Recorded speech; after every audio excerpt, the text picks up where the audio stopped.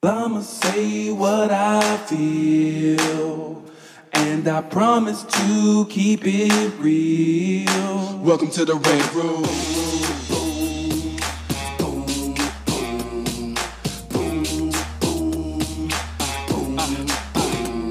So you wanna be a rider, well you gotta be a rider till your fears are diminishing, the doubts are behind ya. It's hard to grind and the business got me stressed in the Red Room. We let that shit up off our chest. You know the street nerd has got no time for no caca. Sass in class, yes that's Lisa Bolakaja. Never have to guess when you're listening to Hilliard. He gon' bring more game than a shark playing billiards. It's all about the craft of screenwriting. It's exciting when you turn an outline into something enlightening. Your pen and words are like bullets in a gun. Write what you feel, say what you want. Welcome to the Red Room. Oh, shit. I see heads bobbing to that shit right there. What's up, y'all? It's your boy, Hilliard Guest, and you guys are listening to the Screenwriters Rant Room, where we keep it street, we keep it opinionated, we keep it what? Join in, Lisa? 2015. So I got to ask her. Good morning. Because she be just staring at me like I forgot what the damn theme song was. I'm doing or how well it go. today. I'm doing well. I practiced. I'm good. You good? Mm-hmm. You in? How you are? All How right. you is? How you is? Don't be looking at me like I'm short or some shit. See? Anywho. See, y'all hear her. That's Lisa Bolakaja over there with a little crazy self. So, on this show, we discuss entertainment, TV, film, music, culture, but our focus is always screenwriting, stories, craft, and shit like that. We. My own Oh, Francais. shit. She didn't get no sleep last night. Y'all was out late. partying, wasn't you, Phyllis?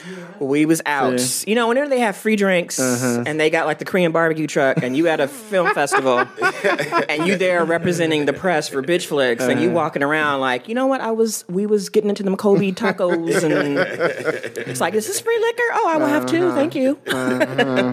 So tell people what you did, where you was at. So there's a new feminist film festival. It's their first one they did. It's called the Moon Phase Feminist Film Festival. They had it at the L.A. Mother, which is basically, it's off of Gower, right across the street from Roscoe's Chicken and Waffles. Oh. Like kind So of it's down by you, isn't it? Yeah. It's a nice spot. It's their first time, and a young lady decided she was going to do a film festival that she felt with short films, that a lot of times when they try to get films into film festivals, not everybody likes certain films. So she wanted to do something where women from all over the world can actually do some interesting films that don't always get into regular film festivals because people are just not into intersectional feminism.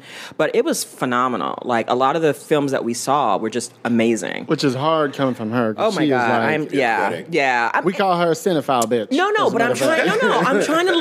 trying to learn that when people are trying and they're in the beginning stages, that even if it's not quite there, you see that spark of something that's about to come. Definitely. So you have to recognize that. So I was really thrilled for them, and I'm hoping to have the young lady come on and talk about that experience. All right, let's get in. So it was great. So, filmmakers, and I was just enjoying the visuals. Just some creative women filmmakers out there who are doing some stuff. Cool. Congrats, Moon Phase. That's what's up. That's what's up.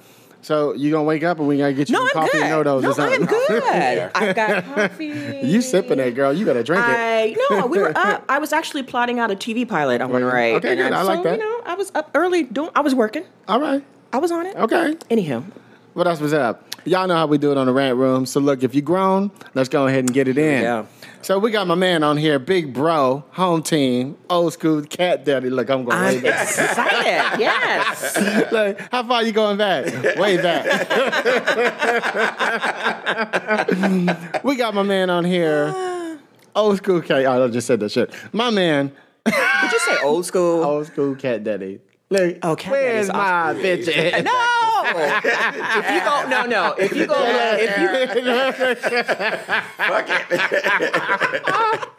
No, cat daddies are awesome. If you go on Twitter and People still hashtag use cat it? child, I do it all the time. Well, you would. There are people who can Crazy still shit. get this work. Really?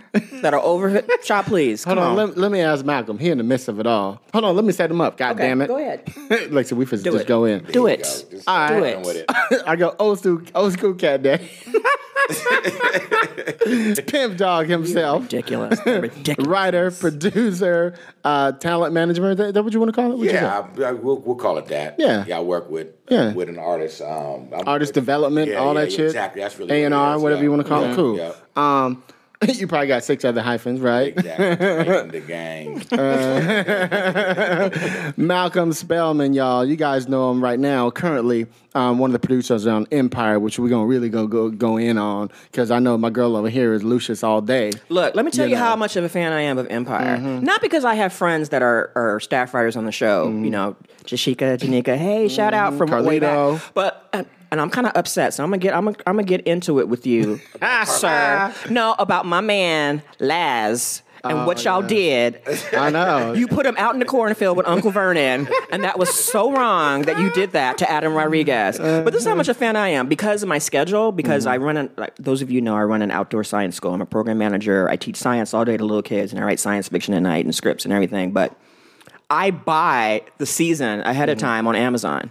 Oh, you do? So as each show comes up, if I'm not there to see it, when I get home, I watch the show. So now when I'm a fan of a show, I just buy the season ahead of time and let it come in, like Into the Badlands, all those. That's my show All right those there. shows, please. So you know you're a true fan when you buy the season ahead of time. true. Right. Okay, That's when it's like, as soon as it comes That's up, hardcore. it's like, please, I don't mess around. I am pre-committed. So no matter what happens on the episode, I am invested, bitches. I am invested. So yeah, go Exactly. ahead. Go ahead. And by the way, we got my man sitting over here, Rudy Rudenberg. That's how it is. Rudenberg, something with a berg.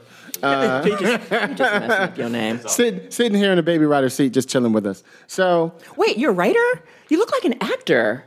he's an actor. He's so cute. Yeah. No, you know he's. You know what? Okay, Every writer wants to hear that. wait. No, he does. No, he's gorgeous. Because I'm thinking about this. Hey, Black Girl Nerds, girl. Look, next time we have our hashtags for like booze all around the world, I'm gonna add Rudy here. Okay, all right. Rudy, are you American?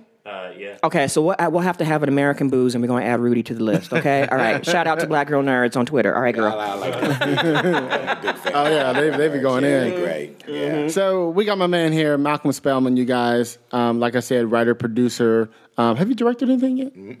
Why you waiting? Why you lollygagging? It's funny, like the whole dream is. It's with nothing to do with your podcast. I was going through. I have an old email account that I use. Like, you know, when you register for an email, you have to, He's still on AOL and shit. Look. I'm on Hotmail. I ain't gonna lie. High five. I still have Hotmail. Okay. I love it. I was finding old emails from 2002 when I broke in and still had dreams that I was going to be able to write my way into directing, where I'm hitting up my agent and shit saying, you know, what's going on, how are we going to transition this to filmmaking. But the struggle was, I wanted to anchor myself. It's not an excuse or nothing, but I wanted I'm one of the people that commits. And so I had an idea on how my career was going to go. And the first phase of it was to establish myself as a respected screenwriter of a certain level. And that shit has been so hard. You know what I'm saying? Directing has not happened yet. But it definitely. But it's coming. It's coming. Yeah, I would say it's still coming. I got to see if I still got the balls for it. But the plan was,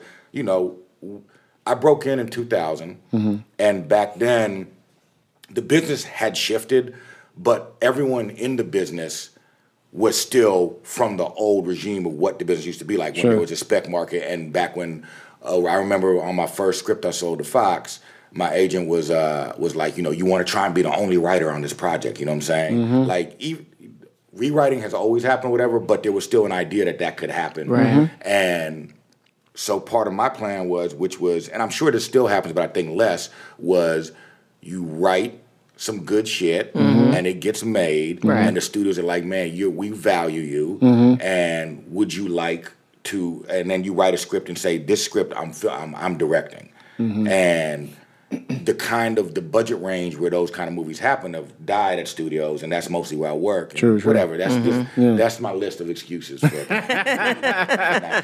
Well, look, I'm gonna give you one little sidebar because I'm sitting here thinking because I have a lot of like.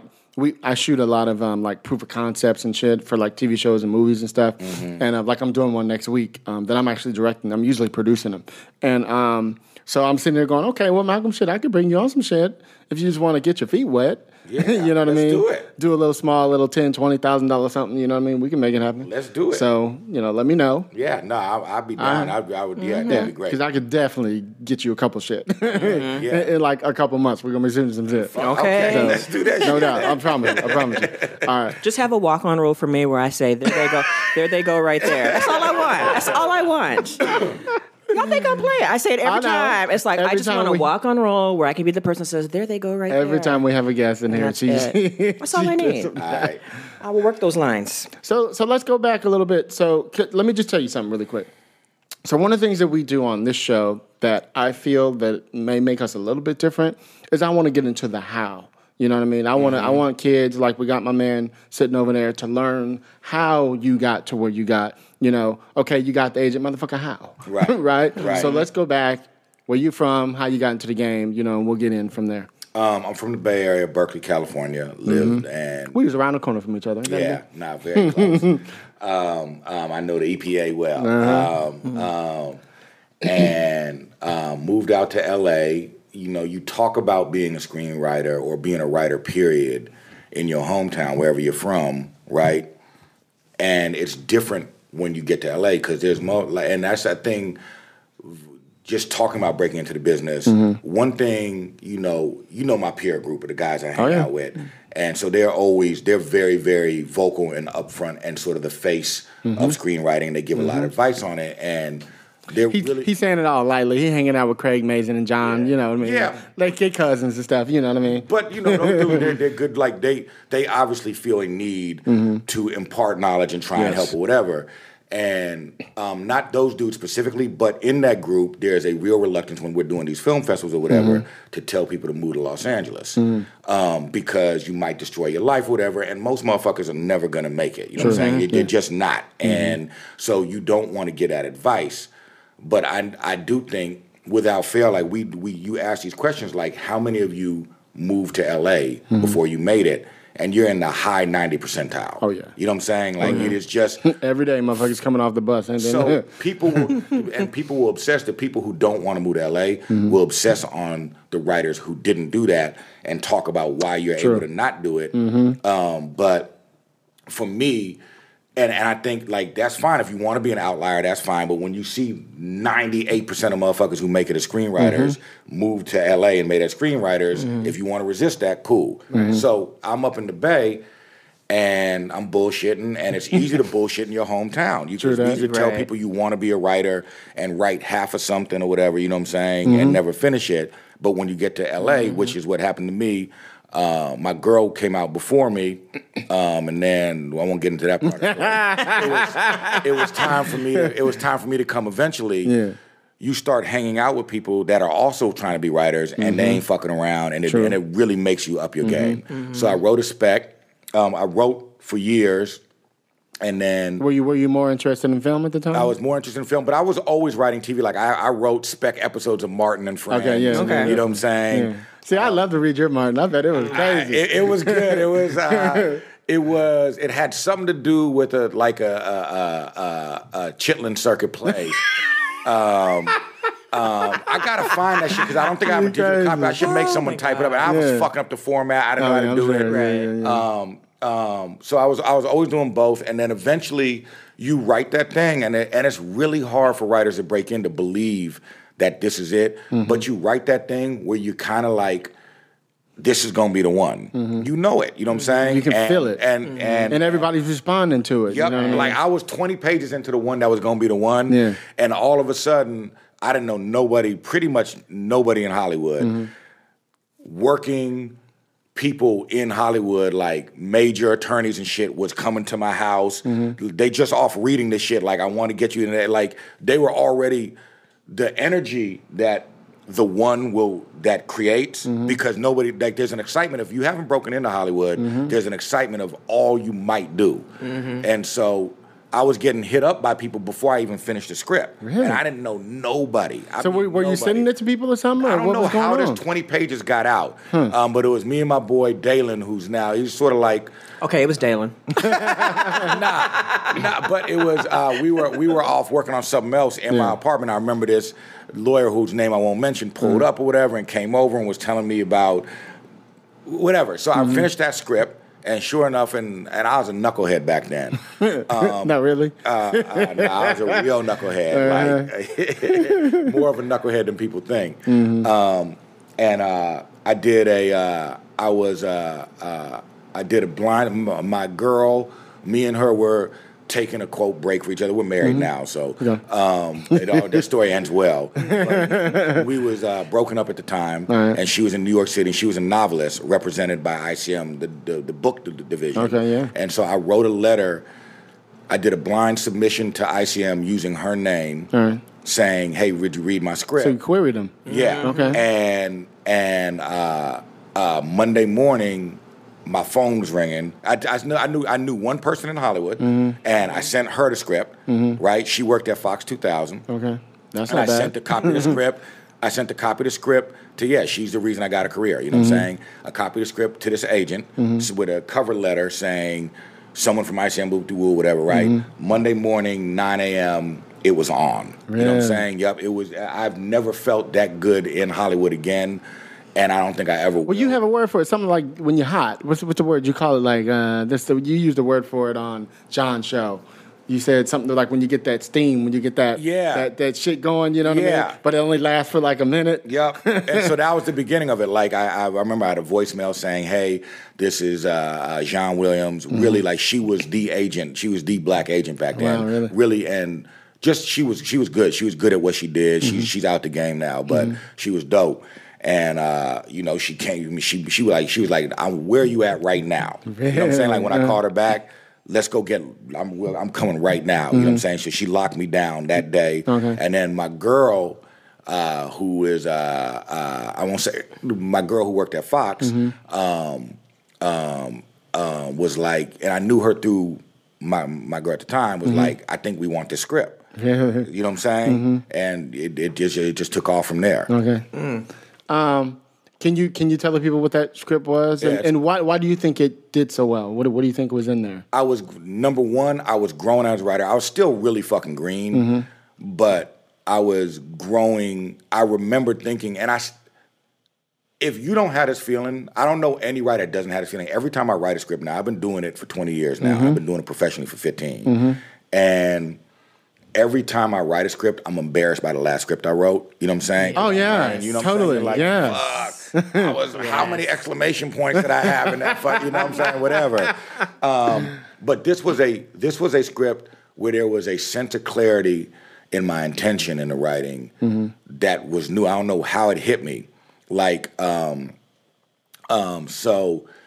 I knew that was part of it, and then I'm reading who the fuck is. Oh, I just was watching Creed, right?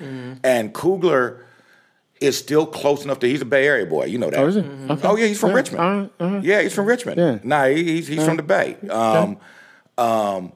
There is the word authenticity. People use that word a lot, right? True. But it is a thing that if you can brand your writing with it, your authenticity can be you grew up rich or whatever, but there is an authority in the way you write that I just don't see it in scripts. I probably don't even do it and have to.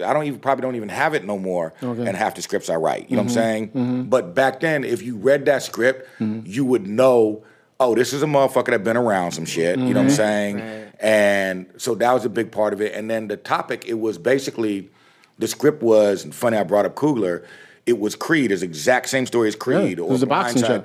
No. It was skateboarding, though. It was a dude from Hunters Point. A young black kid from Hunters Point who is a brilliant skateboarder, but he's caught up in hood shit, meets a burnt-out Tony Hawk type. You know what I'm saying? And he's in trouble or whatever, and goes to stay with him, and they pursue grooming him out, super into skateboarding. Shit, I go see that movie now. I'm just thinking the same thing. Yeah. It could work now. It could work now. It could work now. It could work now. But unfortunately, it had a black lead back then. This is pre-Fast and Furious. I remember on the heels of this project, Fast and Furious came out a year or two later and Saved the Last Dance. the term multiculti didn't exist back then. And being from the Bay, you know how it is up there. Like if you're from the Bay, you just have that kind of worldview. We have a hustle mindset. We feel like we have to make it ourselves. Yeah, you know. And so, unfortunately, like having a black lead, you couldn't do it. Even though it's if you see Creed, you know how big President. It was the business back then wasn't having it. They just was there like you can't do a movie with a black lead. Wow. And I remember, goddamn, that was brutal. Maybe should I talk about it? Go ahead, get in. It's hard. They got to hear it.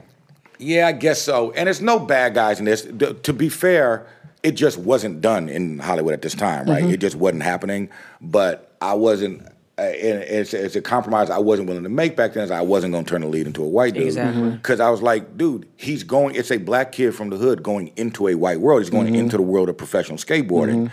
And the rewrite, I eventually, had to leave the project, and then they try to do it that way, but that starts to disturb the authenticity. That's what made it pop in the first place. What makes you excited about it, but here's the thing, to be fair to the execs, what made them excited about it was something that could never work back then anyway, because Hollywood just wasn't doing that. You know what I'm saying? Anyway, so that's how I broke in, and it was on for a minute. There was a brief love affair with me on the level I was on. You know what I'm saying? Now that I've been around the guys you mentioned, I realized that level wasn't shit. To me, it was like a C-list. Them motherfuckers are A+. I was killing it in the C-list stuff. Definitely. Execs was calling me up saying I'm taking me to premiere. Remember, I'm a dude who don't know anybody in Hollywood, and now I'm getting phone calls from the people I admire inviting me places. I don't even know how they got my number. You know what I'm saying? I'm sure. So, but that's how I broke in. We would have been eating and taking to-go bags home. Can we go eat here before we go to this premiere? Exactly. And can I get some steaks to go? Thank you. Yes. So that opened up the door for you. So that got you signed to ICM. Yep. And then. So it was rolling for a minute. It was rolling. Yeah. It was rolling. And so were you doing rewrites or just pitching a lot? Or what was doing? I turned all that shit down. I mean, I talked about this story probably on what's called. I fucked up. I was very, very green, and that's why I'm really into mentoring. Like I only got so much time, but I'm always working with a writer at all times that's coming up. Nice. Because you see how fucking important that shit is. Definitely. And I didn't know nothing, dude. And so I didn't know how to build a career. And because the business was shifting, the people who knew how to build careers were assuming, I was like, at one point, the projects, the people that were, the studios that were coming to me about doing rewrites and doing projects, and there was all this excitement about me, I didn't like none of the shit they was doing. And I didn't know it was about, dude, find your version of it and make it good. And so I told my team, don't put me up for nothing no more. I'm only going to write specs. My career is going to be writing specs. But the spec market had died. We didn't know that, though. You know what I'm saying? Yeah. I broke in with a spec. So you were on the edge of it. Yeah. That was a disaster.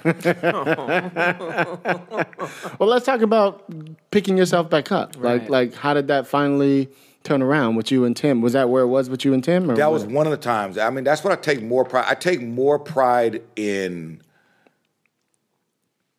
the part of my career up until Empire, where I wasn't really having produced credits, in a business that had fundamentally changed. The fact that I was able to even survive to the degree I was, because the idea of a mid-level writer, you work your way up, you do a bunch of shit that doesn't get made or whatever, but eventually in doing shit that doesn't get made, you work yourself to a place where people like your writing and they put you on something. Sure. That shit has changed. You need hits now. You need to do some shit that, because now the dialogue is, whoever's going to hire you is calling their boss saying, we want to hire Malcolm Spellman. What has he done? You know what I'm saying? Now, if you're the new kid in town, that's a narrative. A motherfucker, he's a dude who's been struggling for 8 years, but we think he's a good writer. Nah, he can't have a job. You know what I'm saying? Yeah. So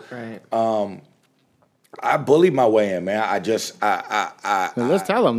You know, You know, I mean, I lost all my reps at one point. You know what I'm saying? Really? Yeah, dude. I went like 3.5 years with no work. Wow. After turning down work, you know what I'm saying? After being the one to do. Yeah. With all that fire on him. After being king of the sea I think Jamie right? Foxx Jamie Foxx called it that little sprinkle, that little. yeah, exactly. And I wrote. I kept writing. That's the one thing I did is there's going to be an inclination, especially if you've had some success. These are average career for a screenwriter is 5 years. That means most motherfuckers are breaking in with a spec, maybe getting one job or something like that, right? And then getting frustrated with not getting work and dropping out. Especially in the feature world. Yep, right. And be black in the feature world. When they, like, pre 3 years ago, you know what I'm saying? Which is when now it's okay to be black again. We had to go in hiding for a little while. But so I was on perfect pattern to hit the mark of every motherfucker that doesn't make it in Hollywood. And really the main thing I did is I kept writing. The first thing that turned my career around was bumping into this network of screenwriters. Because the town wouldn't have me. You know what I'm saying? They was just like, dude, it's about what you got. However, A-list screenwriters like writing. You know what I'm saying? So I remember the way I got back on is Derek Haas read. I was on that message board I was just telling you about, Writer Action. And that's still around? Yeah. Okay. Derek, tell the kids what that is. Just so they can... I haven't been on that shit in years. That went bad. They hated me and Tim. It's like, y'all always had some shit to say, didn't you? Get the fuck out of here. We were awful, but it wasn't with malice, you know what I'm saying? But they didn't dig what we were about. But on that message board, there was a collection of writers. And I didn't know who none of these motherfuckers was. I'm not an internet dude, at least at that time I wasn't. So I didn't know to be Googling people and IMDb-ing people. I didn't, I still don't read the trades. I don't do none of that. Really? Okay. I'm not, I take pride in that. I'm a little bad at it. I scan through it, and then Lisa tells me what happened. Yeah, no, I don't do that shit. The only way is someone sends me a link, I'll do it. Okay, but I don't fuck with that. You know what I'm saying? So we met these writers who all happened to be working writers at a high level. And Derek was the first person to give me a hand up. He read the script, the last script. I was just looking at these emails that had, I was like, it's emails to my agent who is retired saying, man, I've been struggling for a couple years, but I think this next script is going to be the one. Okay. And it's still my favorite thing I've ever written. I was a greener writer then, so I'm not going to say it's the best, but I think it should be a movie or a series or whatever called A Dying Ground. And I didn't realize, again, because I'm not savvy, this is the wrong, if you're trying to revitalize your career, this is the wrong fucking script. It's a noir. It's like Devil in the Blue Jet set in Oakland, based on a novel. Yeah. It's True Detective, like it's that vibe. That just wasn't fucking happening, you know what I'm saying? But I was inspired, and I wrote it, and it took me 1.5 years to write, you know what I'm saying? And at that point, my agent, who really loved me and protected me, had some family stuff she had to deal with. She dropped out of the business, and I was done. It was over. Then they're like, so they didn't pass you on to another agent or some shit like that, or man, that's the end though. Yeah, of course they did. And them agents was like, who are you? What are you doing? You just wrote a black movie, crime, mystical, noir. Yeah, you're basically a hip hop and shit, right? Don't let the doorknob hit your butt on your way out. You're out. And so that just sat on my shelf, and I kept writing for a couple years. You know what I'm saying? Like I said, this is a 3.5, 4 year dry spell I had. It's the worst one I ever had. Yeah. And through that writer action, Derek was like, hey, dude, I'd like to read something you write. And I sent him that script, which was dusted off and been off the shelf. We tried to get it going. And he was like, man, I'm going to he got me reps. Oh, wow. And then... See, why don't more people do that? I just don't understand. You know what I mean? If you see somebody with some serious talent, I'm like, I need to call my agent. This motherfucker, you know what I mean? He needs to be on. That whole camp will do that. Yeah. And then it's on your writing to carry you. You know what I'm saying? Like, I remember he was saying, like, at the time, his manager was, and I'm still with them, Andrew Dean and Michael Biden, them at the industry. He was like, he's like, I've sent about 3 writers or 4 writers to my manager. He's never signed none of them. So I'm not promising you nothing. You know what I'm saying? And they signed me.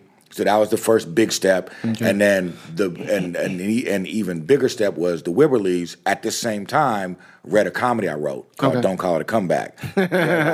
What was that about? That's it. I like that. You know what it was? It's kind of like the Full Monty, whatever. It's like I was imagining Cedric, and then like I wanted to get the Kings of Comedy movie. You know what I'm saying? And it was like Cedric is a retared street dancer, and comes out of retirement and puts the, you know what I'm saying? And the Libs. I gotta read that one, dude. You gotta send me that one. Cedric is a retired street dancer. He can kind of move a little bit, though. He can move. He can move. Yeah. And so the Wibberleys read that, really liked it, and they put me on something.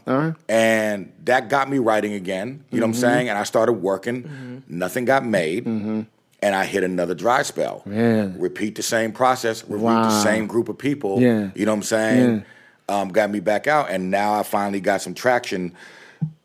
With Empire, a few other things were happening also at the same time. It just works like that. But so there's been a few deaths in my career. Well, let's go ahead. I was going to say, well, how, as a writer, how do you persevere through that? Because for the kiddies listening, like when you hit that first dry spell, and you get back on traction, and then you hit another one, how do you keep your psyche from like, shit, how? Like maybe I ain't supposed to do this. Yeah, like how do you keep going through there? Well, is it just, I just love writing so much, I'm going to keep doing it no matter what happens. I don't care. I'm good. I'm going to keep writing. Like, what do you do to keep yourself like, I'm going to keep pushing? It's funny because there are a lot of people I see who, that's why I said I take more pride in that struggle than the wins. Okay. Because I see motherfuckers that don't, after a while, especially if you've made some money, you start to have difficulty in feeling like you got to treat your career like you've never been in this business.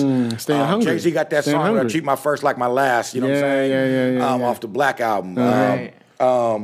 And I had that, and I also have always, like, that shit destroyed me in a lot of ways, that being through that, and, like, the motherfuckers that was calling me about shit literally just would not fuck with me no more. Man. That's really hard to digest, but even as I lost, I would not say confidence. My confidence that I was very good at what I do was always there. My self-esteem was fucked up, but I know how people respond to my writing. It's just that in features, specifically in TV, which I wasn't pressing the line on, you know what I'm saying?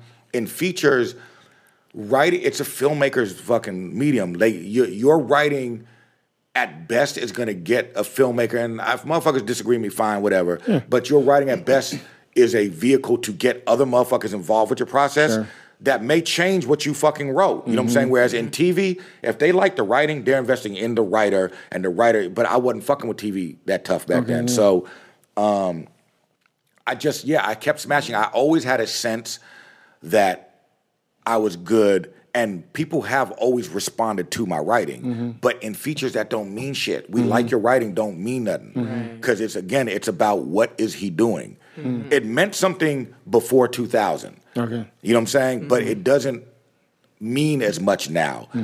Unless there's that narrative behind it. What has he done? He's the hot new dude. That's something, but what has he done? Nothing anyway. So, I just kept smashing. I knew...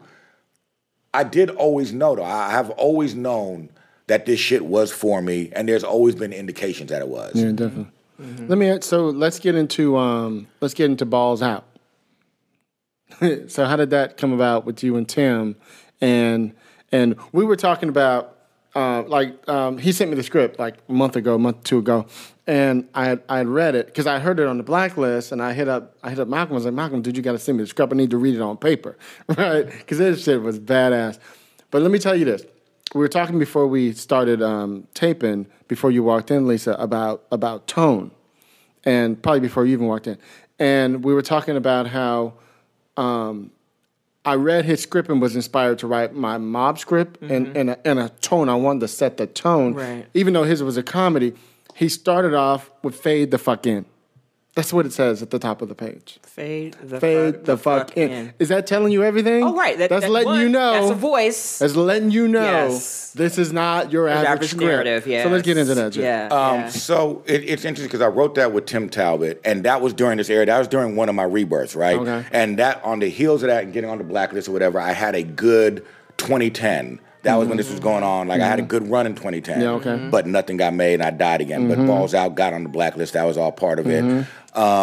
And Fade the Fuck In, me and Hilliard were just talking about this, was actually something Derek Haas wrote on that message board as a joke scene. He's great at this shit. This motherfucker will write a joke scene and you're like, fuck, that's good. Like I would use that. That's some scene. genius shit. I would use that. He's joking around. I would use, but as you talk about voice or whatever, even though he was joking or whatever, that I remembered it for years. That you know what I'm saying? Or I can't say I did. It might have been Tim, to be fair. One of us remembered it.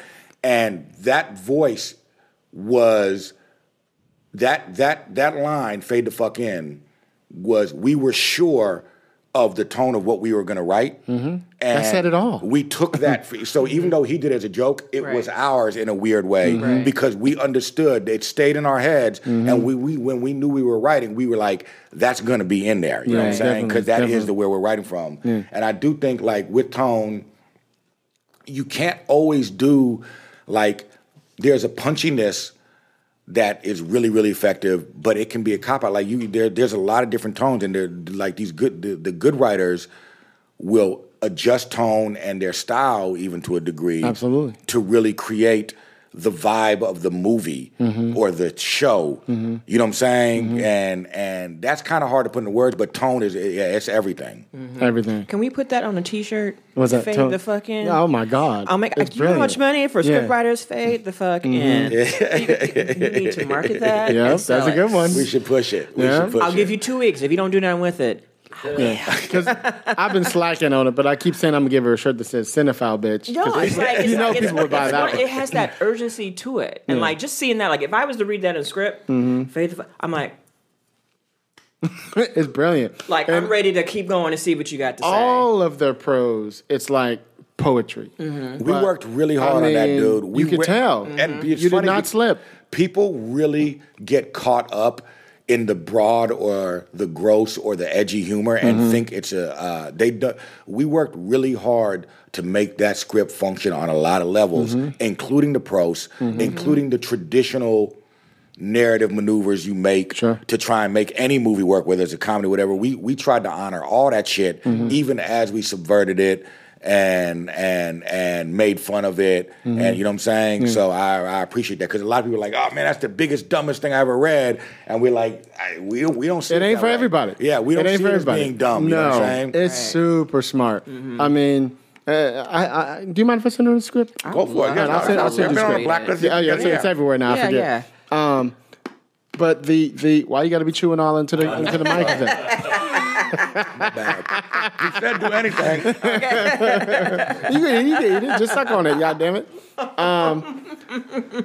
But I was telling Malcolm earlier that when I read the Fade the Fuck In, even when I heard it, even on the blacklist, I was like, oh, that's got to be Malcolm. You know what I mean? Just knowing how you talk and how you go in, I was like, that's Malcolm's voice. So even though Derek Haas came up with that, it still sounded like the way you would. That's right. Talk. You feel and me? to be fair, the voice of the Robotard. Oh, you got to give him the name too. The voice of me and Tim's work in that is very much. I got to give it up. That was an outer body experience working with him. Every line of description we fought over as it went on the page. Okay. So that is our voice, meaning I can't write. There is a lot of there's a lot of me in that voice, and there's a lot of Tim in that voice, and the fights for us to have what we wanted led to compromises. That is someone else's voice. Okay, you know what I'm saying? Yeah, it was a trip. It was a really. I mean, I can't wait to get back to. I want to do something with him again this year, this coming year. Yeah. Well, will you stay in the comedy zone? Yeah, it'll be in the comedy, but this one will be a little bit more grounded, just because the story we want to take on requires that. Like it ain't about selling out and nothing. But well, let's tell the kids about like when you guys wrote that. You kind of wrote that from a sense of we need to write some shit that will stand out.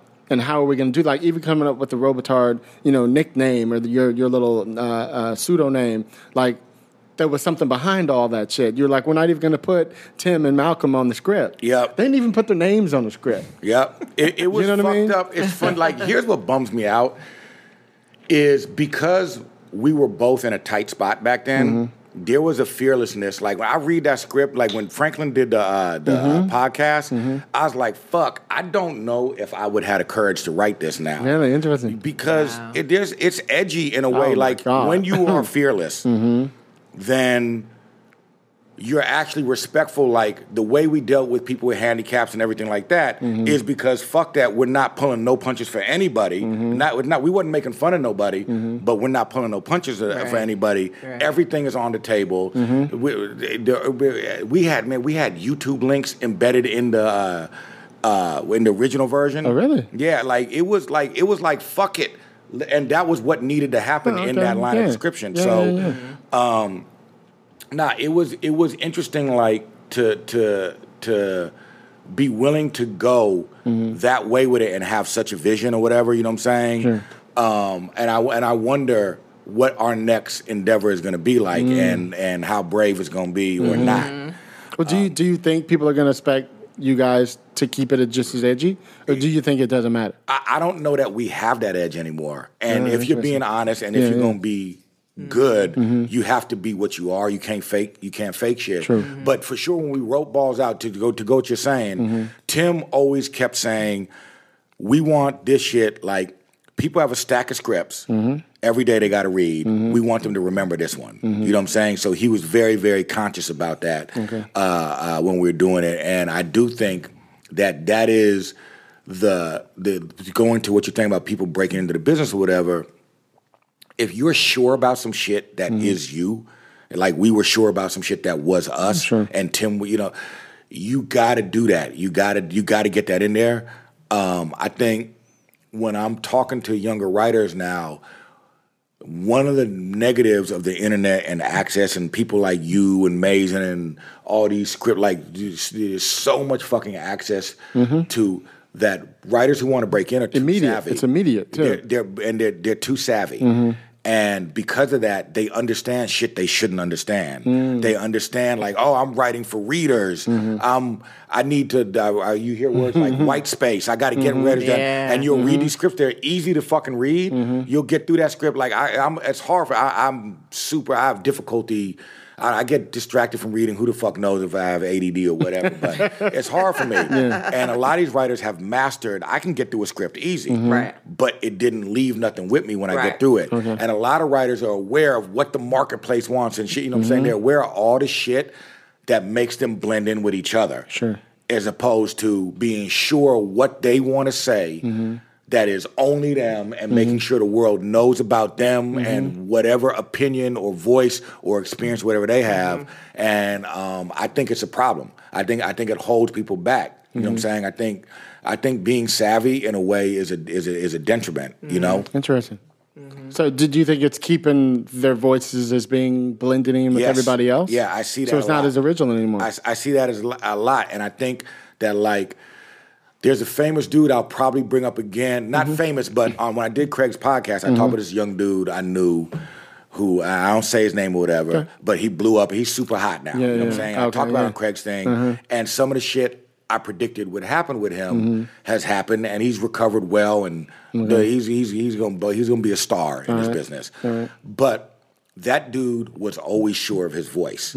Always, you know what I'm saying? And that's, you immediately like, oh shit, yeah, I'm gonna fuck with you, you know what I'm saying? And I think that too many, and the fucked up thing is the writers who are savvy and want to game the system, and the ones that make it doing that, then because they came up on the internet and have a presence out there or whatever, speak on it and make people think that that's gonna happen again, when sure, concept is everything. How much do you hear about concept is everything, blah, blah, blah, and all that shit, right? And so there'll be writers who come up out this era of internet and the screenwriting world that exists who believe that shit. And on a fluke, they did come up with a concept that is everything and deliver it just well enough that it did get them into the business. And now they're teaching that lesson to a bunch of motherfuckers coming up under them. And it's like, no, dude, that was such a fucking fluke. You know what I'm saying? That this dude, and or maybe that dude is the concept genius and he'll be able to build a career selling concepts. Sure. But 90% of motherfuckers that come in need to have an opinion and a point of view and a voice where you can jump onto someone else's concept and do what you do on that. Okay.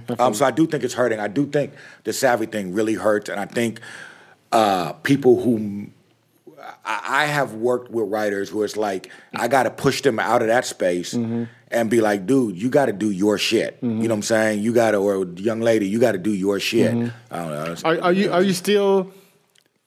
But you're not saying don't follow, the structure and shit. You're still saying to follow your voice, right? I'm saying follow your voice. Things? Yeah, they're different things. There is voices, whatever the fuck people consider voice, it's a lot of different things, right? Yeah. But I think it's that thing we talked about earlier, authenticity in and authenticity don't mean that you from the streets or whatever. Yeah. It means that you are absolutely delivering something honest and signature to you. Okay. Even if it's dashes of it, even if you're telling the same old diehard story, your point of view is so specific that in any given scene, a line of dialogue or what you've done with a character or a line of description, they're going to be like, man, this person is that person. Like, people feel like they know me when they read my writing. Yeah, definitely. You know what I'm saying? I think that's a part of voice anyway. Right. Yeah. And then structure is his own thing, and I think that's overly bashed. Like, I've had to unlearn. It's so formalized, and the shit we use to teach structure and that gets imposed on us is written by people that shit didn't exist. So how can it be that formal when the fucking movies y'all are referencing, they wasn't caught up in that shit. They might have read some Socrates or whatever the fuck it is, but they wasn't caught up in these paradigms. And these, you know this what I'm first sequence. They read their Sid Field back in the day. I'm saying pre-Sid Field. You know what I'm saying? Like we reference those movies still. Right. And I think that's a dangerous thing. I feel like creative doors have been closed for me because of those fucking books. And I don't like them, but that shit seeps in because it's so effective. It seeps into you. And I try and resist that shit because if you just... Ted Elliott once said something a long time ago where he's like, the primary thing that you need to do to be a good screenwriter is be interesting. Thank you. And that will form. That's what you always say. That will give you your structure. You know what I'm saying? Like, if you ask yourself, this is what I do with myself, is like, why is this compelling? You know what I'm saying? Your favorite word. You know what I'm saying? Yes. Why is this compelling? And why is this interesting? And if you ask yourself that will just deliver your structure for you. Because it just on that note, because I saw the movie Creed. I'm probably going to see it 2 more times. I fucking love that movie. But here's the thing. It's a movie storyline I've seen before. Yep. Yeah. But what makes it compelling is just the flavor of Philly, the way that Michael B. Jordan brings it. It's everything. It's the nostalgia of having Stallone. And though people are like, oh, well, it's just a story. Like, yeah, we've seen that story before. But what makes it compelling, we're seeing it from a different viewpoint, different eyes, a different writer. It just clicks on all cylinders. You going to write something on Bitch for something? Yeah, I am. I'm going to go see it 2 more times. She'll be watching the movie 3-4 times. That's great. I love it. One, because I can, and here's the thing I have to say for Fruitvale Station, I did not go see it. I'm not ready to see that story yet, but I did pay people. It's tough. I know. It's tough. But I did support it by paying for friends to go see it who wanted to see it. But I knew that it wasn't something I felt in my heart I needed to see that, because going through that and knowing people who've been through that, I just wasn't ready for it. But I support. Like I said, I pay for people to go. Hey, here's my money. I'm not gonna go see it because I can't see it right yet. But here, go see it. But I knew when this Creed movie was coming out, he already had me. With his shirt off. When Creed with the okay, so yeah, I am going to go see the second time to see the shirt off and all of that stuff, and also for the soundtrack and everything else. But it's just something about that movie that's so compelling and so engaging, and it's just a fantastic movie. How are they doing in the box office? I heard that they're like 56, 57,000. Please. I think it's in 3rd place right now. Okay, good.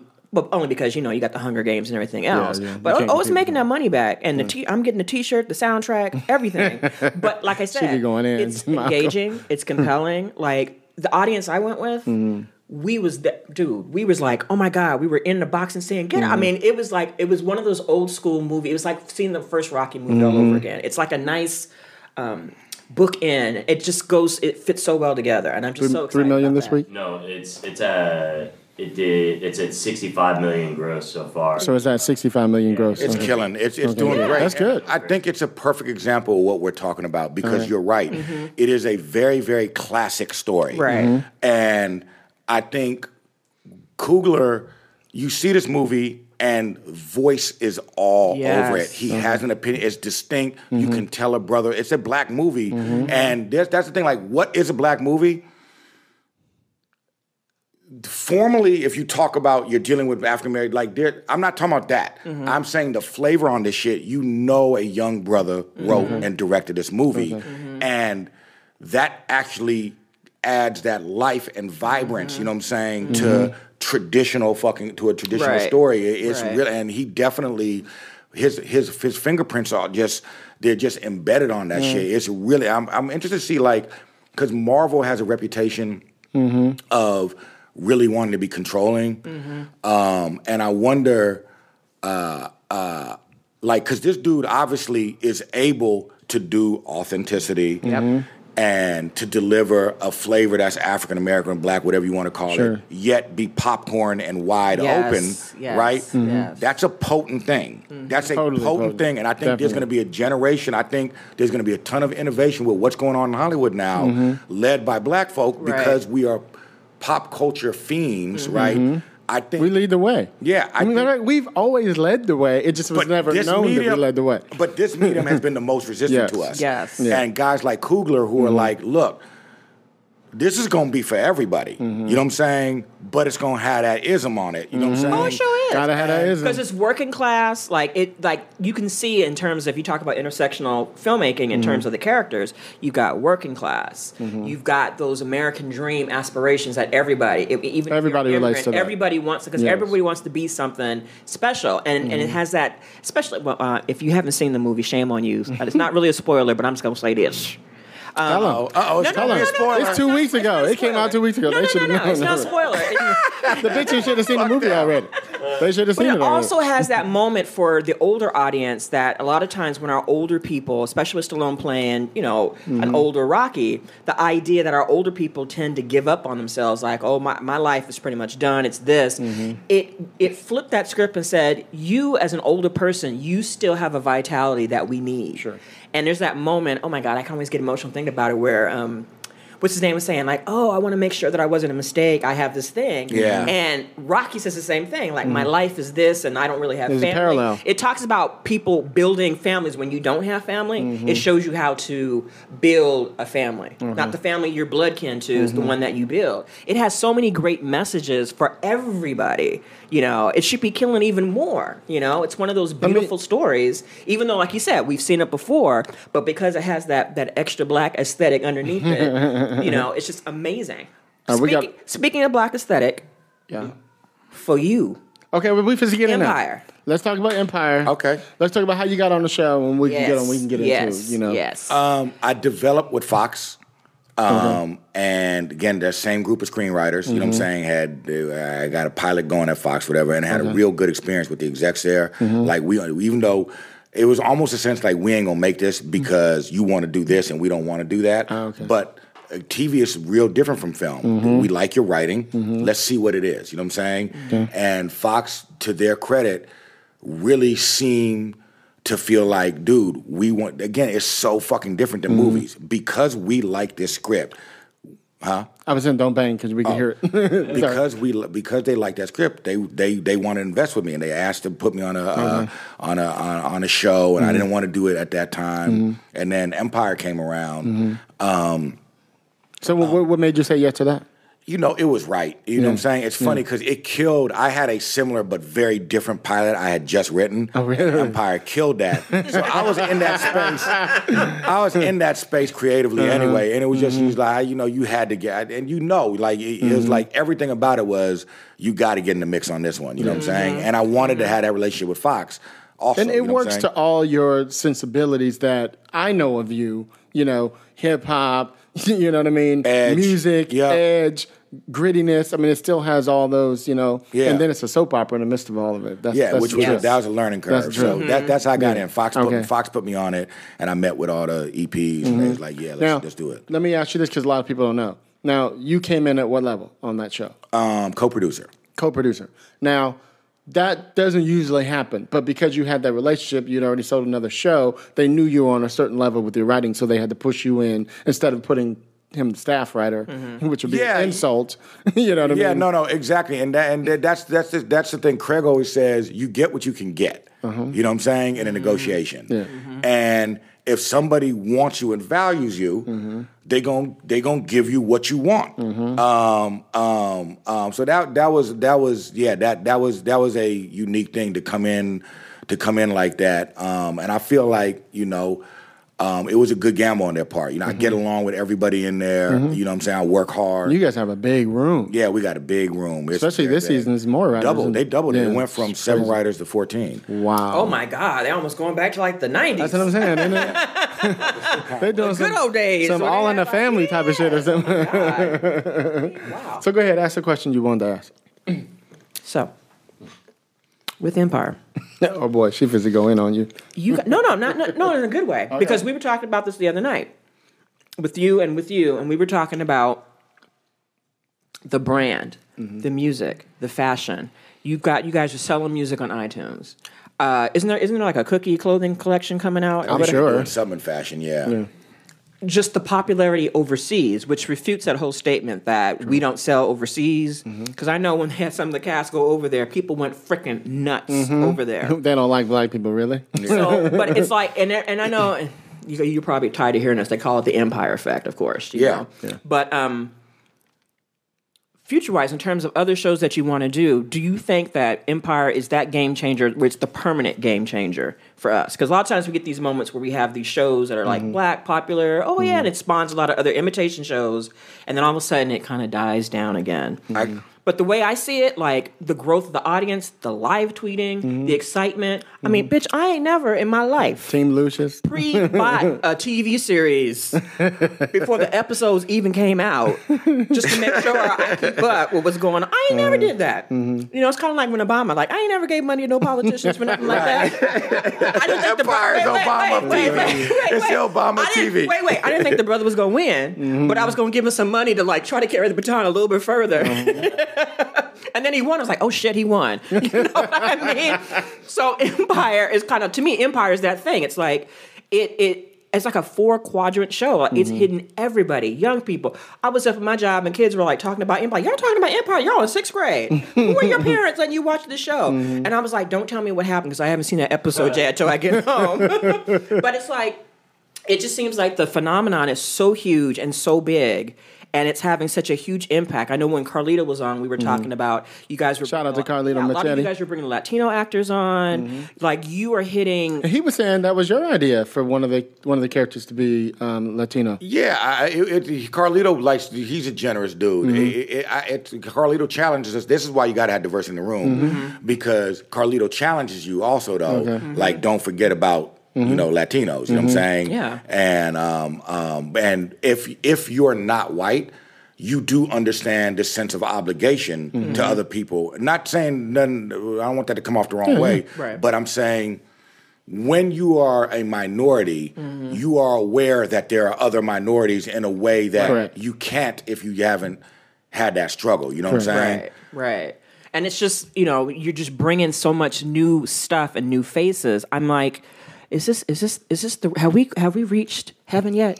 Is this the start of the new revolution where you can have leads? I know the genre shows are doing it with Nicole Beharie and where you have these quote unquote people of color, a lot of black characters where they're lead roles, where their color, their ethnicity is not part of the story. It's just a little extra on top of it and it's successful.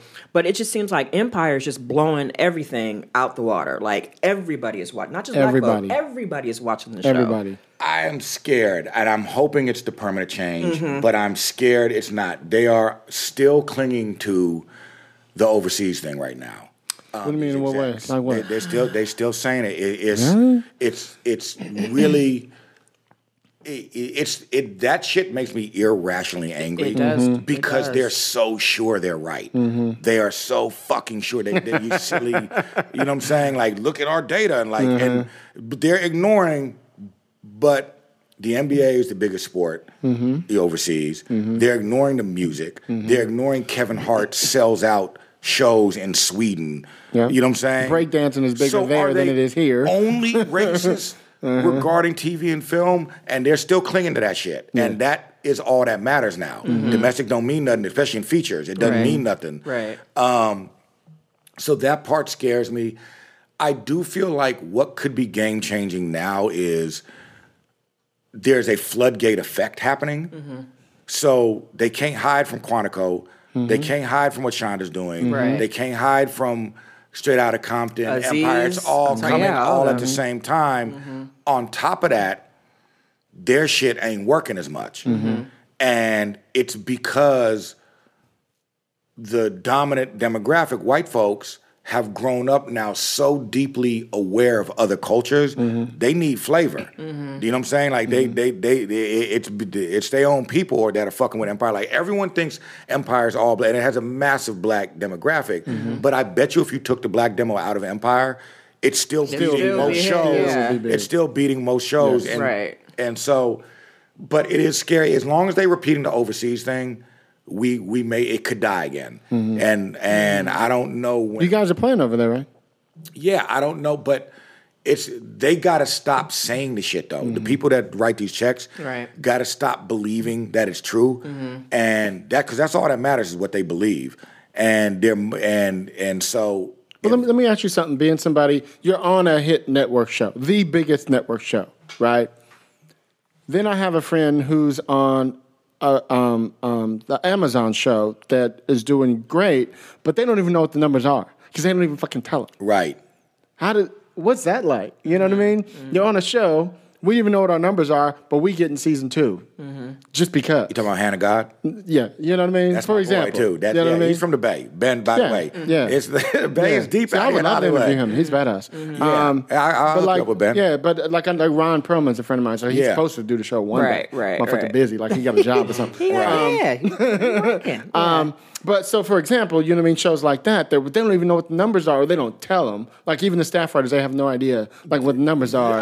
You know what I mean? And that's interesting because I just had a meeting the other day with the digital department at CAA. All right. And I think what's happening right now. See how he just threw that out like it wasn't that. Like, I'm just chilling over here. Douchebag.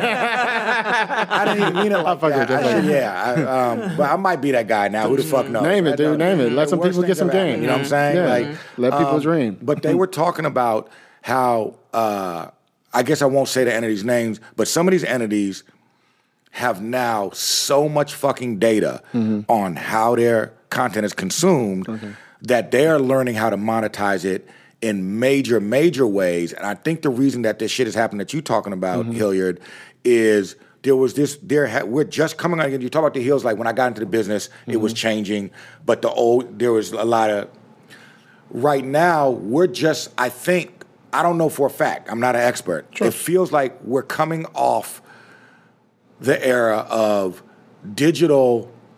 What does it mean? How do we monetize it? That was, I think, a legitimate thing that studios and shit were saying, but I think they figured it out. But you got to start doling money out once you figured it out, unless you can hide them fucking numbers for a period of time. Right. They're going to have to give them up sooner or later. But I think what's happening, when you hear how sophisticated these motherfuckers are, like with these windows of knowing who will pay top dollar to have the shit first, who will pay less money and wait a little bit, and then the kind of motherfuckers that will sit through shit for free, but do this and you can get money on these whole other ways, you know what I'm saying? They know all that shit and they're doing it. And so before they had them discussions with all the people who are going to want to get paid because of it, they can still use this idea, this fantasy, oh, well, we don't need to know, you know what I'm saying? Like, is it making money, is it not? And so they're enjoying that window. Because I think a lot of times they're forgetting, because the old days, they used the Nielsen ratings. And of course, the old days with Nielsen, you had to have a landline. And they're talking about, well, the Nielsen ratings, like, what demographic is still using a landline? It's probably older, middle-aged Nobody. people. Yeah. And they're not even counting people a lot of times who are DVRing shows or people like myself who are pre-buying the show on Amazon, you know what I mean, before the show even shows up on TV. So I think they really don't know. And I think if they really did a study and like analyze, there was a point where they were talking about, well, Empire didn't do as well this season in terms of numbers, but I don't think they were counting the DVR numbers because a lot of people got work, bitch. Yeah. People got to work. I mean, I DVR it. I don't watch it. They're not sitting at Yeah. home Thursday night. You know, a lot of times we're watching it later and then live tweet like, girl, let me tell you, and then get the live tweets like, girl, don't tell me the story. And, and like they said, girl, you're going to be sad when you see what happened to Laz. I was like, bitches, no, no, not Adam I go, look, let me Rodriguez. tell you something. Why is it? Because we missed. Because we were on our honeymoon, me and my partner, right? My husband. We went to Hawaii. You can say it. It's okay. Oh no, I just used to saying partner. That's all. Yeah, that's what I'm saying. Like, it just takes make a minute. that transition. It's only been a month. Yeah, when you make that transition to being locked down, you're like, oh, fuck. But then I feel that weight. I'm like, oh yeah. Damn, I forgot my damn thought. What would you just talk Well, no, about? let me just You're ask you this. DVR. Can you lie to me and just tell me, because y'all didn't show nobody with Laz, can you just lie to me and just tell me that he is safe somewhere? He can't tell you And that Cookie and him one day will like hook up one day. Because let me just tell you something, because that sex scene with him and Cookie was hot. Like, when I bought it, I'm like, oh, I must have missed something in the first scene. I need to rewind, that back and watch it again. There are some clues here I need to see. Wait, one more again. Funny. Can you just lie to me and just say, Lisa? It's all going to be good. Okay, good. Okay, good, All right. good. Well, look, let me ask you a cool question. Because you wrote one of my favorite episodes so far of the season. Wait, which one was it? Which one? He did the battle, where they finally did the battle rap, right? Ooh. Only thing missing for me is I wanted to see 3 rounds. You know what I mean? Like they usually do. I need a You know third what I mean? We round. shot 3. Did you? I mean, It becomes too difficult, and the center's gonna beat me up for this. tell it. It's interesting because what ended up happening was, first of all, you just have minutes for the show. Some of that, there's story. You have to have stories, Sure. and music takes up so much space on this show Yeah. Yes, definitely. that you're like, fuck, but I got to tell the story. I'm like, we got other episodes to shoot. You know what I'm saying? Right. So you got to support that.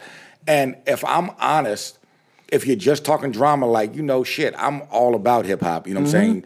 But this is a TV show ultimately, and the way the drama was playing out in the 2 rounds told the story better Okay. than having Fair all enough. 3. Fair enough. So the that's first fair. reason is time. Right. There was a first round shot, and that you wouldn't be, your show wouldn't make sense if you had it all playing Well, out. just know that you got to. 'Cause she got him to me Wait. in Yeah, round she one. did. She got him. did. You know what It was motherfuckers done. are I was like, forgetting? put your mic done. You talk about like the Drake Meek Mill thing or whatever, Yeah, right? yeah. I feel like, okay, I had Jamal say, do songs. You did. Yeah, and like Perform. right? And Yeah. that is like, there were a lot of people who got that. There are a lot of people like, dude, he didn't win because he beat her in bars, Yes. and He got the crowd involved. Respect to Yaz. Right. I'm not saying who had better bars, but I'm not making Yeah. that. I'm not about to get screamed on. I'm by gonna these say motherfuckers. who had better But the whole idea we were saying there is, there's a gear. I watch URL and Smack and all that shit, right? They do. There's a gear performers have. Performers. Yes. Right. That's something else. You know what I'm saying? Yeah. And that's what Hakeem did. And I Okay. tried to fucking put it on text. Right. And motherfuckers was still like, Yeah. Anyway, so that's the story behind it. Now, let me just ask you this. How much of that episode are you able to include your lyrics into that, or is that all Akeem writing? That's all them. Like, you talk to them about what you want them the to say. story needs to be, Okay, and cool. they're amazing. You know what I'm saying? They'll take that shit and be like, they'll give you songs that will progress the story. Right. You know what I'm saying? Yeah. Okay, cool. Because Frida Gas is dope. Like, Yeah, that I like girl, her. She's I like her. great. She's Like, that badass. girl is like blazing. She got a nice voice. Is it? Can you talk about before we start to wrap it? Is it we got like possible? 5 Because I heard the rumor mill and I saw it on there. Sylvia Robinson bio. Sugar Hill. Yeah, No? but that's me and Carlito. Yeah. Yeah, yo, Can let's you get talk into that about? really Can quick. you talk about Yeah, that? yeah, that's- Can you just? Because when I saw that and I was like, Yeah, let's tell the kids. Let's tell the It's gonna be kids. cold. Yeah. So, I'm like, you bringing some history for the children, and the babies need to have this movie. but it's funny. We got a real specific angle on it. So me and Carlito are gonna do this movie at Warner Brothers That's what's about up. Sylvia Robinson, who created Sugar Hill Records and released the first commercial rap record, Rapper's Delight, that changed everything. Right. And but our approach to it is going to be, because there's so much history there, you don't want to start getting bogged down in biopic and this happened and this happened and this happened. Right. And so we're going to do it like a caper movie. We're going to do it like American Hustle, or Wolf of Wall Street, or even I consider Social Network a caper movie, and that they pull it off Facebook, and it's going to be them scrambling to pull off this record that's going to change the world. Love it. You know what I'm saying? Love It's it. going to be good. And Malcolm, if you ever need someone to walk by and say, "Where's Miss Sylvia Robert? Her office is right over there. She's amazing. Follow me this way." That's funny. You guys got to meet her? Huh? You guys get to meet her or talk to her? No. But we got there, and the rights are all official. We got tons of transfers with the family. good. Okay. With me and Carlito go talk to some of the family or whatever. She. I mean, she was this. She was a force. I mean, I remember being in the 5th grade when my mother bought me that record when we still had record players, and being with my friends, and we put that record on. And I swear to God, this is what we thought, because at the time we weren't aware of. People spitting bars on a record. You're used to when you're a little kid, people sing. And I remember, sounds bad, but I remember I was like, are these people from West Africa? They're talking, this is I thought it was like from a different country, a different thing. It was like, oh, this must be something so new and out there. And just everybody did it. It was just like, it was one of those moments where you live through history, where you're used to because I'm one of those fortunate people where and some of us in here too, where I was able to live through a lot of major transitions in music, where you're actually part of it, but you can kind of look back historically and see those moments. And it was one of those moments where, literally, She's a hip hop head. Literally, I could feel like 5th grade. I remember getting my hair pressed.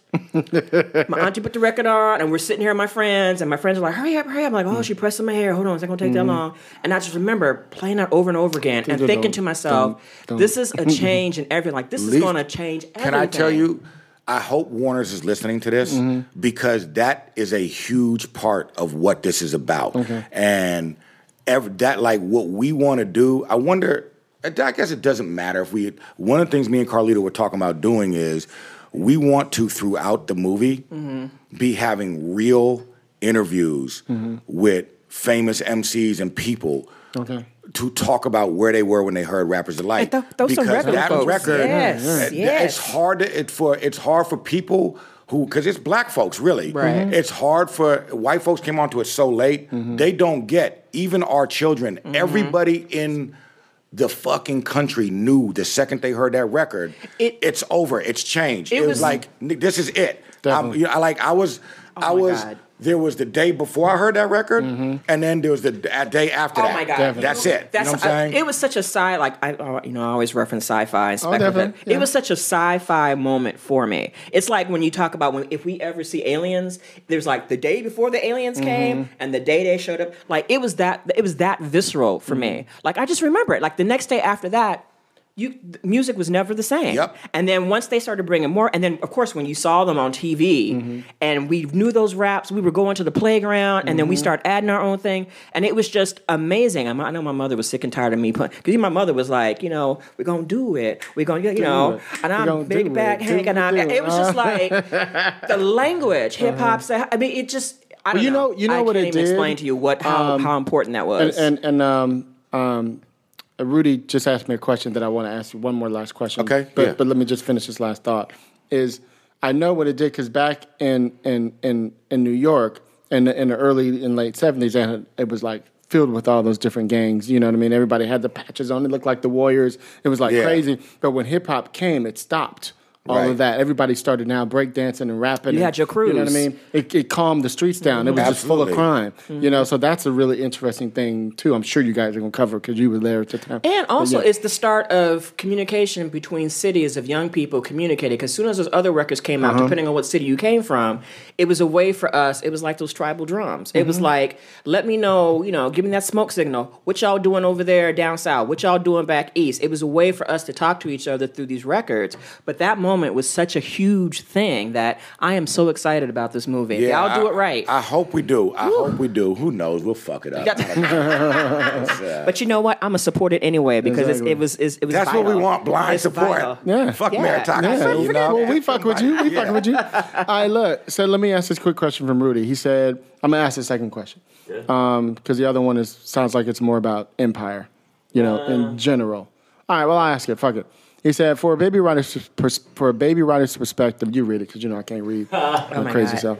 The top one. From a baby writer's perspective, knowing you have so much time dedicated to music and songs, how does that affect your page count and your storylines?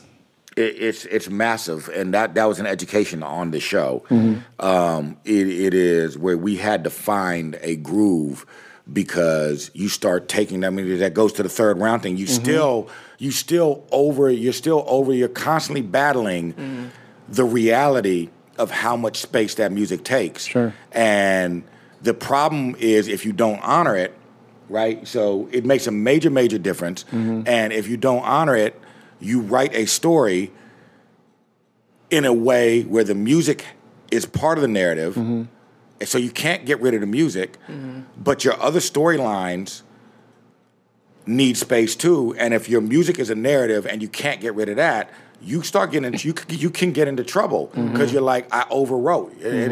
It's a short script. It might be a 45-page script. Yeah, like they don't add in how long the songs are going to be. And one of the things that I always get, because sometimes I'll do a dramaturg or something for a musical or something, and they have what's supposed to be a musical, which is a play with music. It's supposed to be a musical. Right. Because they're just throwing in cool songs that they thought would work that don't move the story forward at all. That's right. That's right. But when you do that, then you're obliged. Then, like, the good thing is, we do have scenes sometimes where we're just like, we want to throw some music in, but we try and work it into the narrative or have a turn character or to feel like the music's having a major impact. Definitely.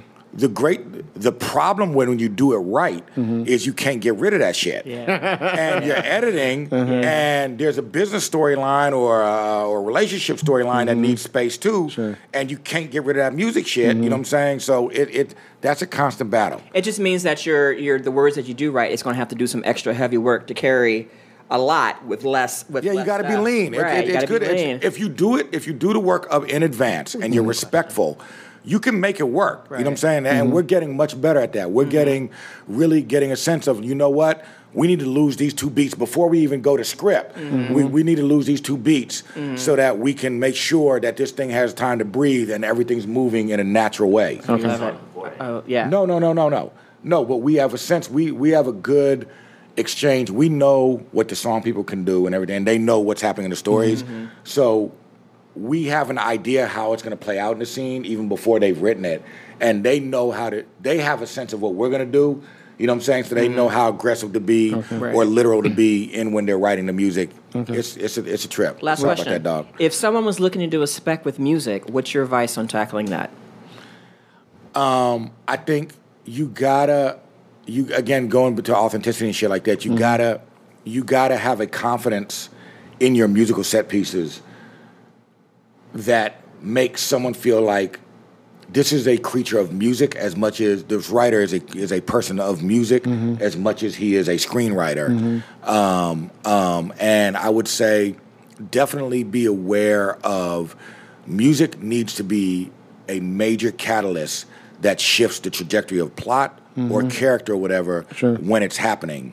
And that you want to feel like what's happening in the music isn't redundant. Like sometimes what I see people do with musicals, I've written a couple of animated musicals up there for Fox, for the movies or, and you get to a space where 2 characters will be saying, I love you. Romeo and Juliet will be saying, I love you, but we can't be together because of our families, right? And then the music will come on, and Romeo and Juliet will sing about how they can't be together because of their families. It's redundant. The real way to do it is, I love you, and I love you, but we can't be together. Why? Music. You know what I'm saying? Yes. And that gets it out. Right. That's something Because you guys I are going to have to told do you with your new so. project. Yeah. Yeah. Doing that heavy Oh, no, we're going to be cultural on it with that. Yeah, we're Yeah. going to get that right. Well, I will be there on the first weekend that comes out. I will get the shirt. I'm going to have my shirt made that says, Fuck the fade in. Fade the fuck in. Look, if y'all don't jump on it, we gonna jump on it. We gonna jump on it. All right. We'll print them up next week. Exactly. So thanks, man. We appreciate you being here, Malcolm. You know You know what I mean? It took me so long. It's Dude, been crazy. Yeah. you know what? It always you're comes when it's busy. supposed to It's come. good. And I never trip on that at all. Okay. Yeah, we have guests. Yeah. You know, Yeah. If not, we'll just fucking knock one out. So, you know Are we what I mean? glad you're here? And Yeah. doesn't he have like the best voice? He has a great voice. Oh my God. Yeah. Can you just come and just read some of my books on my Kindle? And I can just tape it. I can just tape it and listen to it later. You know. But thank you so much because I know the show. I mean, I'm really proud of everybody on that show. Definitely. It's fun. It's a soap opera. It's craziness. It's music. It's fashion. It's everywhere. And it's one of those things I look forward to when I have a rough day at work. I look forward to coming home with my glass of wine and talking trash about Cookie. Like, why is she wearing leopard print again? Come on, Cookie. You got millions, girl. Right. Come on. Right. Get rid of the leopard print. Come on. Up your game, girl. You know, I love it. And thank you for lying to me about Laz. That's what I'm here for. You know, I was looking forward to seeing some more of Adam Rodriguez, but it's all right. In my heart, you've told me that in an alternative universe, him and Cookie are happily ever after. Even though we know he out in the dirt with Uncle Vernon out there in the forest. Exactly. That's all I'll say. So, Malcolm, where can people find you? You on Facebook or Twitter? Yeah, Where you wanna- I'm real present on Twitter. All right. That's my favorite. You want to tell people social what your media. Twitter is? Malcolm Spellman. All right. That's right. Yeah, I know about her. Okay. And people can follow you? Yeah. You be going in on Twitter? I got to be respectful because definitely. I got a job. You know what I'm saying? The Robotard has an account also. Oh, really? I don't think I follow y'all. Yeah, Tim's mostly doing that. That's where I was. It started off. I didn't even have my own Twitter handle because I was so into doing it from there. And then you just get a little bit scared. Like the shit we do as Robotard got to be a little bit scary because I'm over there at Fox. So I created Malcolm Spellman. But that's where I'm most present on Twitter. All right. Lisa Coat Jam, where you at? You know I'm always on Twitter. And I was mad last night because, you know, you can always find me on, I'm always on Twitter. I'm a Twitter junkie. But a lot of times you can catch me on Saturday Night Sci-Fi. I'm mad because they did Europa Report last night, and I was unable to participate because I was at Moonphase. So shout out to all the homies out there, Geek Soul Brother, Black Girl Nerds, and Graveyard Shift Sister. Happy birthday, Ashley. It's your birthday. Friday Night Horror. And you can also find me on Bitch Flicks, where I write film reviews with the feminist intersectional slant, where I talk about class, gender, race, and I bring it to you. Okay. Why? Because you need to read that shit and understand what I'm talking about. It's film reviews with a little extra that you're probably not used to. And I'll be back doing my slush reading for Apex Magazine come January for the sci-fi heads. And I'll be in a couple of panels next year. You can come check me out. I will be at... Ooh, Lord. I'll be at IFCA down in Florida. I will be at WisCon pretty soon, Northwest Con. I'll be at EagleCon. I'm doing a lot of cons. Something with a con in it, right? So you can come check me out because I don't just do screenwriting and everything else. I talk about genre and, you know, an academic level from a black female perspective because we out there. Or you can find me live tweeting with Empire. And I'm your host, Hilliard Guest, and you guys can find me on Twitter. I say Twitter like I'm cool or something. On Twitter, at Hilliard Guest. You guys can follow the show, Screenwriters RR, on Twitter. Please hit us up if you have any questions for us, screenwritersrantroom@gmail.com. Follow us on Facebook at Hilliard Guest's Screenwriters Rant Room. And please give us a 5-star review on iTunes, so we need that shit for the metrics. And special shout out to my man, Rudy Rudenberg, for sitting in with us. Thank you, young baby writer. We love that shit. And y'all know how we do it on the rant room because we silly as fuck. Thank you again, Malcolm. This shit was man. badass. I appreciate you guys having me. Oh, dude, it's badass. So everybody joining me when we get to 2015. Yeah. All right, y'all ready? Like to hear it, here it It's the goes. last few weeks of 2015. I know, my God. I know. We're going to change it to 2016 in a All minute. right, please. So on this show, we keep it street, we keep it opinionated, we keep it what? 2015. All right, now. Yes, sir. Peace, y'all. Welcome to the Rant Room.